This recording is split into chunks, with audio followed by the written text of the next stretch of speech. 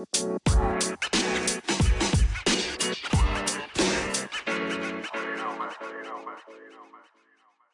listeners, and welcome to what is now the fourth season of Pebble in the Pond podcast. We appreciate your support throughout the first three seasons as we get our listenership up towards that 16,000 mark. Thank you everybody, we appreciate it, and what a privilege it is to bring you these stories from amazing people. We are here and we are aiming to create a ripple for change for mental health. My name is Sam Stewart and I am the CEO of the Australian and New Zealand Mental Health Association. Each year our association hosts several leading mental health conferences that allow us the chance to meet and connect with the most fascinating and accomplished people in the mental health space. Listen in as we go one-on-one with the people changing the face of mental health in Australia and New Zealand, from lived experience speakers through to researchers, academics, leading community organisations and influential industry leaders.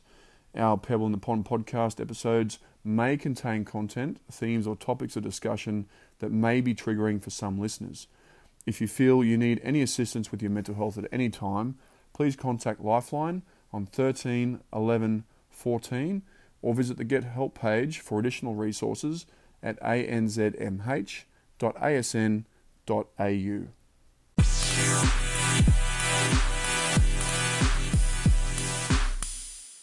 In recent years, there's been increasing public, political and media attention around the world to the question of drug law reform. Jurisdictions across the Americas, Europe and the United Kingdom are debating and enacting reforms relating to cannabis and other illicit drugs. In Australia, too, the debate around drug law reform continues. But while some states and territories have decriminalised low-level cannabis offences, there appears to be little political appetite for adopting other models of reform or applying this approach to other illicit drugs. But is decriminalisation an evidence-based approach? Should we decriminalise other drugs before cannabis? Here to explore answers is this week's podcast guest, John Ryan. John is a leader in public health whose expertise is widely recognised in Victoria and overseas. He is currently a member of the North Richmond Medically Supervised Injecting Room Review Panel and in 2012 won a Churchill Fellowship to travel to the United States and study ways of improving public health approaches to drug policy. As a former needle and syringe program worker, university researcher and policymaker, John is deeply committed to promoting better approaches to substance use and leading Pennington Institute's work to create change for the better. Stay tuned as John explores the challenges and opportunities surrounding the decriminalisation of drugs in Australia and delves into the question, is decriminalisation an effective way to address problematic drug use? John Ryan, thanks so much for your time and for sharing your story and journey with our listeners. I appreciate it. Thank you, Sam. John, do you want to give us a bit of background of you professionally? If you just want to give our listeners a bit of runway as to what your professional history has been and how you got to in the position where you are today as CEO of the Pennington Institute. Well, there's many forks in the road, isn't there? And sometimes you go down the right fork and the wrong fork, and I've been down a few forks, one of which was becoming a needle exchange worker back in the late 90s during the heroin flood. I'd been overseas doing some other things and I had a friend that was running a needle exchange, and so I got the opportunity to work there. That really blew me away in terms of the predicament that some people were surviving in, talking about people that were street-based sex workers, heroin dependent, injecting drug users. It was a very dire sort of environment, lots of violence within that community, lots of violence outside of that community. It was a real epiphany for me in terms of who in our community is the real underclass. And on my observation, the real forgotten people were those people that were in St Kilda actually at that time, living right on the edge in what was only could be described as a jungle basically. For listeners that don't know what a needle exchange is, do you just want to give us a bit of... Yeah, so a needle exchange was... Well, actually they were introduced in the 80s to try and prevent HIV/AIDS. If you remember back to the 80s, there was this massive anxiety that HIV was going to spread right throughout the entire community, and the two biggest sort of population groups in Australia at that time that were at risk were men who have sex with men and people who inject drugs. And so they introduced needle exchange to distribute sterile injecting equipment to prevent HIV. And it was introduced with bipartisan support. Such was the fear of basically a sort of HIV tsunami across Australia. Very successful, very financially successful in terms of return on investment for government money, but also successful in the sense of showing that people who use drugs do care about their health. They adopted needle exchange very quickly. They wanted to protect their health. You know, some people are so desperate in their circumstances that they don't actually think about next week or next year, let alone something as sort of distant or whatever. You know, they're very focused on the 24/7, but actually needle exchange proves that people do care about their health, and they care about the people in their community's health as well. And so, you know, there's about 1,000 of them around Australia, mostly delivered through community health centres and regional and rural hospitals. They provide injecting equipment. The one that I worked in was a special one because it was in a really full-on drug market, and that's what we were seeing in a few places in Australia in the 90s. Most needle and syringe programs operate in sort of, you know, suburbia and country towns. No one ever notices. St Kilda, where I was very different to that. It was a full-on drug scene. But what it really taught me was that there was a much bigger issue to address, which was the social catastrophe of our drug war. And, you know, I was watching literally probably 150 people a day coming into that service, all in different states of extreme vulnerability. It struck me that it was much better to try and work at a systems level. So I jumped out of that after about 9 months, partly because it was really taxing work. It's really exhausting doing that sort of frontline work. I shifted into working in research in relation to HIV and then working for a government-appointed policy group. And to be honest, you know, my conclusion was I really didn't want to work in government because I'm too impatient and I'm probably not compromising enough. And so I jumped into the NGO sector, and for the last 20-odd years I've been working in the not-for-profit sector dealing with drug use issues at a policy level, and still trying to support frontline workers with workforce development, etc., but mostly interested in trying to improve community resilience in relation to drug use issues. And how have we seen, during your time, that, I mean, from heroin in the 80s, how have we seen the use of drugs play out in Australia? Have you seen that just different drugs are being used, or are we seeing just more drugs are being used more often? What are your thoughts? I think it goes back even before the 80s. We've got a real mess in Australia with drugs. So, you know, cannabis has been popular for a very long time. Alcohol has obviously been popular since the first fleet. What's interesting, I think, is that the illicit drug market keeps changing in terms of the patterns of use and in terms of the people that are using. Some things are constant. So we've still got a heroin population. They used to be 18 and 22 years old back in the day. A lot of them have aged. You know, the ones that are still alive have got older and older. The next generation, often what happens is the next generation looks at the older generation and thinks, you know, you're a bunch of idiots, I'm going to do something different. And so we've had a massive increase in methamphetamine use, particularly in the last 15 years.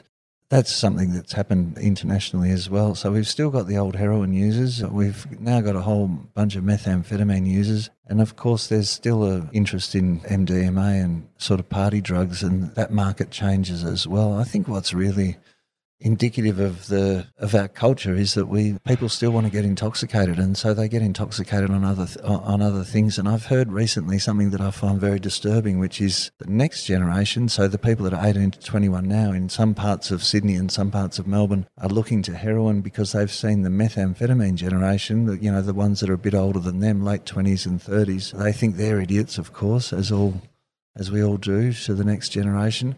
And so they're getting into heroin. So, it could cycle back. I mean, thank God, or thank whatever, random chance, we've not had a fentanyl flood in Australia, which we've seen in North America, but we've still got a continuing population of people who want to use drugs, and they use lots of different drugs to get smashed, including, let's be honest, alcohol, which continues to be the most prevalent drug and causes a huge amount of damage. Tobacco's in there, and of course, pharmaceutical drugs have been a problem since about the turn of the century, and so you can see that even medically prescribed substances can cause problems in the community. So yes, in answer to your question, I think it's fair to say that the drug market continues to evolve and the drugs involved continue to expand. The culture of intoxication. Australia seems to have that ingrained in the culture as far as whether it's alcohol, whether it's cannabis or other drugs. Tell us about, do you think it's a cultural shift that's required, or do you think it's more of a law thing as far as trying to improve outcomes for people that are suffering from overuse of these types of drugs? Well, I don't think it's just Australia that's got a desire to use mind-altering substances. It goes back, in my view, right to the beginning of humankind. In fact, leading up to this conference, I was looking on YouTube for some, instead of preparing my talk, I went on a tangent, as you do on the internet, and ended up looking at animals being intoxicated, like choosing to be intoxicated. And so I don't even think it's necessarily a human thing. Like there's amazing footage on YouTube of elephants getting drunk and wanting to get drunk. So I think that idea of altering your consciousness, whether it's through extreme sports or gaming or shopping or whatever, like it's all actually very embedded in our sort of desire to self-stimulate.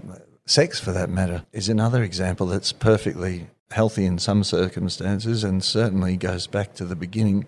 The tricky thing is, how do we manage those issues? And to my mind, the Australian approach has been pretty unsuccessful in terms of managing drug use problems. Pretty unsuccessful because we've invested a lot of effort saying no to drugs, in trying to interdict them, in trying to prevent them from coming across the oceans to Australia. All of those things have pretty much failed. And what we've done as a consequence of investing most of our energy in that supply control is that we've ignored, neglected and failed to support the community to actually better manage substance use. And so in my view, it's not my view actually. I mean, the evidence is that most people who use substances don't become dependent. So one of our challenges is, how do we slow down or reduce the number of people who use drugs?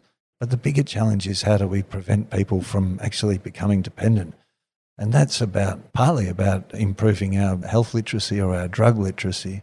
So if you're someone with anxiety and as part of your sort of makeup, be extremely cautious, because your risk of addiction with methamphetamines is extremely high. But we don't have that sort of conversation because we've got public discourse, which is really just say no. And that's N-O, not K-N-O-W. As we look to other countries have tried to attack the war on drugs in various ways, whether it's through policy and law reform or other means. Tell us, what can we learn from the international examples about drug use and dependency on drugs?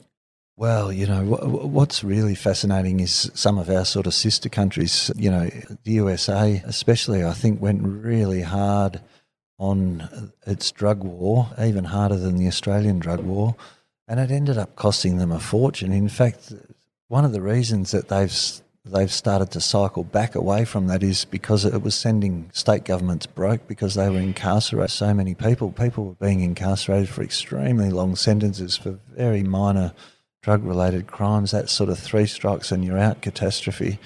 So, the swing of the pendulum is the Americans have now sort of flipped from that kind of militaristic approach and zero tolerance approach, and now they're leaders in the world in relation to cannabis law reform, which I think is extraordinary. And to be honest, I would never have thought that 20 years ago. I would never have guessed that America would be a leader in drug law reform, because it was such a stickler for the war on drugs. And I mean, I guess it shows how bad I am at predicting things, but B, it shows how, as a community, we take a while to learn from our errors and to improve our way of doing things. And no better place to learn than in something as extreme as the American situation.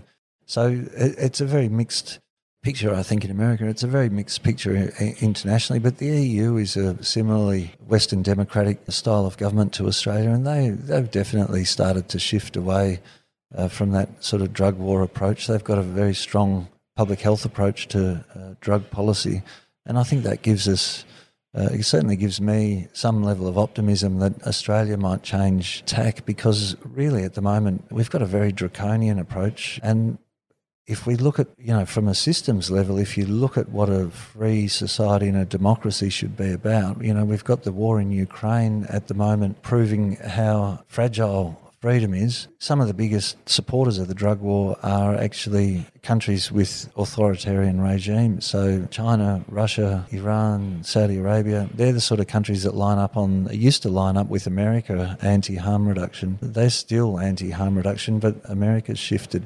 And I think from a democratic country perspective, we've got to actually be much more strongly focused on personal freedom, and particularly freedom from a draconian or authoritarian government style, and that's what we've had in Australia, which is why you often see ministers fronting up police in uniform with a drug bust. It's a very propaganda-style piece of media. You see the AFP with the minister. It always disappoints me, to be honest, that the media buys that trope, because even though the police do every once in a while do a big drug bust, succeed in disrupting some importation, the fact is that drugs are readily available in Australia, and those disruptions to supply absolutely nothing other than media opportunities, because there's a whole lot of other middle-ranked drug dealers or drug traffickers that are ready to step up if the big bananas are taken out. And that, technically I think they call that the replacement effect. But basically what we're doing with our sort of border control approach is generating more drug traffickers, because you take one out and you get a new one. The old one returns to the community sooner or later. You've now got two. You used to have one. That's the inevitable approach. And I think heartening is that there are lots of countries that are starting to move away from that mentality. Canada's very similar to Australia in many ways. They've legalised cannabis right across the country. They've moved on decriminalisation, and they're talking about safe supply to try and protect lives. Like, Australia's an island and quite isolated in relation to drug policy changes. I think we're probably a bit behind the eight ball. It's interesting that you make that connection to Canada and the US, certainly, as you mentioned, leading the way in some respects with regards to the law reforms that they've introduced over there. How effective, do you have stats as to how effective or ineffective, I should say, the drug laws are here in Australia? What's it costing us? Do you know any of that sort of stuff off the top of your head? Well, I think, the worst statistic to my mind is the comparison between the overdose toll, the annual overdose toll, and the annual road toll in Australia. And the overdose toll has continued to exceed the road toll now for many years. And if you ask the average person in the street what more people would die from, the road toll or the overdose, my experience is that most people guess the road toll. That's just a sign of how little value I think we put on the lives of people lost to overdose. I think that's a national tragedy that doesn't get the political attention that it deserves. We spend about 2/3 of our government drug policy money on law enforcement. The rest of it's mostly about prevention and drug treatment, and then about 2 or 3% for harm reduction. So for building community capacity to manage drug use issues as they continue. That's the big gap to my mind. So, we want to stop people from using. Try supply control. It's impossibly difficult, against the law of nature, which is, there's about 15 tonnes of drugs consumed in Australia per year, according to the Australian Criminal Intelligence Commission, and more than 100 million tonnes of imports. So they'll never catch all of the drug supply opportunists or entrepreneurs. But the real challenge is, what do you do with people who do find access to drugs, which is just pretty much everyone that wants to find drugs can find them. Between using the drug and ending up in drug treatment, which some people end up in, what do we do as a community for the vast majority of people who use drugs intermittently, not dependent, not addicted to them? Well, we allocate less than 2% of the budget to that large proportion of the population.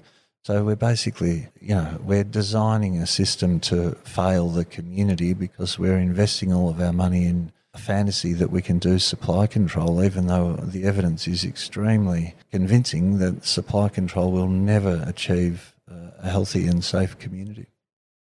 And the effect of too many overdoses from drugs, is there the opportunity to decriminalise drugs would assist in reducing that amount if we had a controlled environment for that, do you think? Well, I think the interesting thing, decriminalisation, to my mind, is that it might create an opportunity to have an honest conversation about drugs because, I find it difficult to say in public that cannabis is much less dangerous than methamphetamine.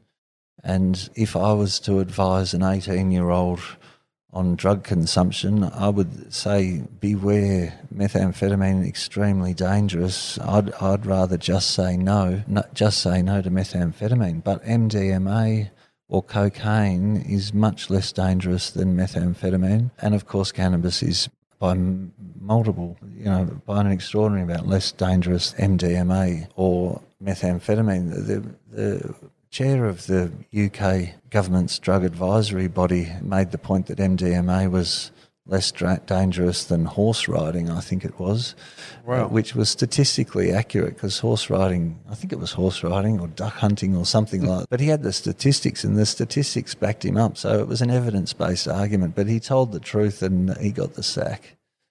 Wow. Is that right? Yeah, I think there's a part of the draconian nature of our drug war is that there's a lack of honest conversations in the community about drug use issues, which is why I'm so happy to be having this conversation with you. But at a broader level, some of it's about fear from parents, fear from or created by media, etc., etc. Whatever the source is, the fact is that we don't have a savvy community in relation to drug use issues. I can remember 20 years ago talking to particularly Indian taxi drivers, Pakistani taxi drivers, the sort of random people that you meet, talking about, they'd ask me what do I do. They'd typically, bless their hearts, they'd attack me for what I was doing, saying that, I was sending the wrong message and that there's a problem with Western culture and that, it's family breakdown, that's why drug use happens, etc., etc. Fast forward 20 years and I meet the same kind of people and they have a very different attitude these days, and they have a very different attitude because back in Pakistan and Punjab and different parts of India, they've also now got massive drug problems, and they've come to and it's not only affecting the poorest people, but it's affecting people from middle class backgrounds as well. And so there's this sort of globalisation of drug problems, and in my experience, globalisation of community members who acknowledge that it's a very difficult issue with no simple solution. The community is actually well ahead, I think, of the political class when it comes to drug use issues. In drug policy issues, I think the politicians lead from behind. The community is much more interested in having a compassionate approach to drug use issues and an honest approach to protect their families and their friends and their neighbours. I don't think we've got to that with our investment in sort of a policing first approach. Number one, how do we have the honest conversations? And number two, how do we get the policies and reforms to catch up to what works rather than what they've always done? The funny thing is I left working in government because I was really impatient and I thought I could get quicker wins working in the non-government sector, the not-for-profit sector. And what I've learned is that I need to develop patience because these things are so entrenched and so slow moving. I actually think every once in a while you get a leader that will take a massive risk, and actually show true leadership. And I think that's something, we hear a lot about leadership these days. I don't think we've seen much leadership in relation to drug use issues. Bob Hawke showed leadership. He was personally affected. His daughter had heroin dependence issues, so he had a real investment in and a real intimate understanding of it. And I wouldn't want to think that we need politicians whose children have suffered. Exactly. They should just check the evidence. But I think Trudeau in Canada led the cannabis reforms, and his mother was actually. My understanding is his mother was arrested for cannabis possession, so he also had actually real personal experience. I think there'll be tipping points. Every once in a while, a whole range of innovative responses will come about, and I don't know what the secret sauce is to generating that. I think the important thing is to have the evidence front and foremost of any conversation, and that's what we're trying to do at Pennington Institute. And I think sooner or later there'll be a trigger for significant reform because really the community's moved well past the old drug war rhetoric, but the system is stuck. So tell us on that note then on what Pennington Institute is and what you're undertaking. So Pennington Institute is basically interested in improving community safety and health in relation to drugs, including alcohol and pharmaceuticals. Emphasis is on evidence-based approaches, and that's easier said than done because the evidence is not always clear in this space, and which is why I think it's really core to us that we sort of combine that lived experience expertise with research expertise. I think that's the magic combination to develop sensible approaches, and so that's our determination, and to do that through policy or community education or indeed frontline worker education is how we go about it. But the fundamental principle is, I think, ultimately about human dignity and the fact that we should be able to create a society where we have the chance to excel and not be held back by unnecessary, not have the shackles of stupid government policy. Do we look at these? I mean, is there evidence from overseas models that is already there that we can use to help strengthen the debate about it all? I mean, or is it stuff that you're only looking within Australia for? Well, I'm born in Australia and terribly patriotic. So my sort of view is that we should come up with an Australian approach. I think we did that in many ways in different areas. I think we were the first to require seatbelts. So I think, were we the first to have the 8-hour workday? Were we? I'm not sure. I think we might have been, if not New Zealand, because apparently they invented the pavlova, but I think we took the credit for it. So. But one of the things that's special and fantastic, I think, about Australia is our public health system, our Medicare system. But there's a lot of things to be really proud of in Australia. I'm not particularly proud of our drug policy system, and so I think ultimately we need to develop our approach in Australia. But there are big lessons to learn from overseas, and one of them is, one of the famous ones is Portugal, which has decriminalised drugs probably 22 years ago. It's a small country. It's on the edge of, southwest edge of Europe, so it sort of got away with it. Back in those days, America would often prevent Western countries from taking progressive approaches to drug use issues. I think Portugal was so sort of on the periphery that no one really bothered to stop them. Plus, they had the support of leading Catholic, it's a Catholic country, but leading Catholic identities in Portuguese society, and they really shifted towards decriminalisation, but they invested heavily in needle exchange and methadone pharmacotherapy. They had a massive heroin problem in the 90s, and they jumped on it with expanded access to services and a different sort of government approach, shifting away from a really draconian law enforcement centric approach. So I think, it's not perfect, Portugal, but it's an interesting case study in a country that's actually developed its own model independently. And I think, one of the others that's particularly interesting, I think, and complex is the Netherlands. They've got a very sort of nuanced approach, and so has Iceland got an interesting approach in terms of prevention. The French have got a great approach in terms of opioid substitution treatment and providing, low threshold access to healthcare for people who are dependent. So there's lots of, and the Swiss are prescribing heroin, they've got injecting rooms. So there's lots of examples of successful initiatives around the world that we could be borrowing from, copy it, exactly, because we've got to create something that's fit for purpose for Australia. But there's certainly not a lack of examples of sensible approaches internationally that could be tailored for the Australian setting. It's interesting, and like you mentioned earlier, each country is approaching it differently, aren't they, in some respects, in the way they're introducing some of these things? Well, I went to Russia a few years ago, and I was talking to a doctor in the grounds of a hospital who was telling me about the precarious position of methadone in Russia, and he thought that it should be better supported. And he said to me, lucky we're having this conversation on the hospital grounds, because if I had this conversation at the bus stop or in public, I would be arrested. So we've got great examples from overseas and absolutely dire examples from overseas as well. And to my mind, the dire examples fail the test of what a democracy should be about. And ultimately, we're talking about Australia as a free country where you'd think that we'd have an opportunity to innovate. Reviewing medically supervised injecting room in Melbourne for the Victorian government.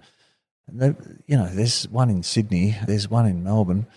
What a pathetic track record of innovation that we've got two such services in Australia. Whether the Melbourne one is actually fit for purpose or any good is a really open question, because that's the purpose of the review. But it just strikes me that after a heroin flood from, like you say, the late 80s, we've ended up with two consumption rooms in the whole of the country. It's a very... archaic. Yeah, it's pretty stale and stuck. Does it surprise you? Or do you think is the answer getting bold leaders that can do something where it matters, which is in the power of the politics? Well, I think it's the politics, and the interesting thing in my experience is that there's lots of politicians that retire and say sensible things once they're retired and express regret at what they did when they're, in their jobs. And I've had that conversation with politicians as well, which is that they're much more in sync with where the community's at, but they're fragile in their position to express that, and they don't step up. It's a leadership opportunity. Leadership's a risky thing to undertake, and they don't take that leadership opportunity. I think that's from my perspective, that's very frustrating, and I've seen that time and again. And I have private conversations with politicians who are very much in sync with where the community's at, have a health-first approach to drug use problems, but they won't say that publicly. They might say it once they're retired. Mm-hmm. And I think the other part of the equation is the police, and how many police are actually not supportive, but they're very politically conservative and fall into line with the government position. But in private, they're actually very cynical about the potential of the current approach. So, then I think the other big player in this is the media, and how the media sort of wind up community anxiety around innovations in drug policy. So, drug testing or drug checking, it's really pretty minimal. Like, we know people are using drugs already. Why wouldn't we provide them with an opportunity to test it so that they can potentially not use that drug? I mean, to me, the logic is very simple. It doesn't create more people who use drugs, because there's so many people using already. What it does is save their life, potentially. And yet drug checking is very controversial. As you look to the future, what exciting things do you have coming up that you can share with us? What's looking at? So, what we keep aiming for is a sensible approach to drug use issues, and I'm actually very optimistic that we'll get there. And I'm optimistic mostly because of the people that I talk to in the community that are touched by drug use, either intimately, personally, or just in their broader social network. I think the community has really learnt a lot about drugs in the last 50 years, and what hasn't filtered up to the political decision makers yet, but I'm very optimistic that it will. And so, one of the things that we do annually is International Overdose Awareness Day, and whilst the overdose toll in Australia exceeds the road toll, in the United States, I think the last time they reported it was about 108,000 people for the year had died. So if you add that 108,000 to the previous year, where it was another 100,000, we're talking actually about millions of families affected. So I'm very optimistic that International Overdose Awareness Day, which is a key initiative of ours, will provide an opportunity to generate conversation and change for the better. But, ultimately, I'm very optimistic that we will have change for the better. And that's because families actually care about these issues more than a headline. It's well said. And John, if people want to get in touch with you, how can they do that? Like Google Pennington Institute? That'd be the easiest way, yeah. Yep. Pennington.org.au. We're there on all the social media, etc. But I think the easiest thing is pennington.org.au. No double N. Gotcha. Well, John, I appreciate your time. Thanks very much for coming in and talking to us about that and the amazing things you're up to and the insights that you're getting. Fingers crossed that change is not too far around the corner, and the great work that you're doing with the research and what have you is going to make some inroads shortly and get some outcomes. Thank you, Sam. It was great to talk to you.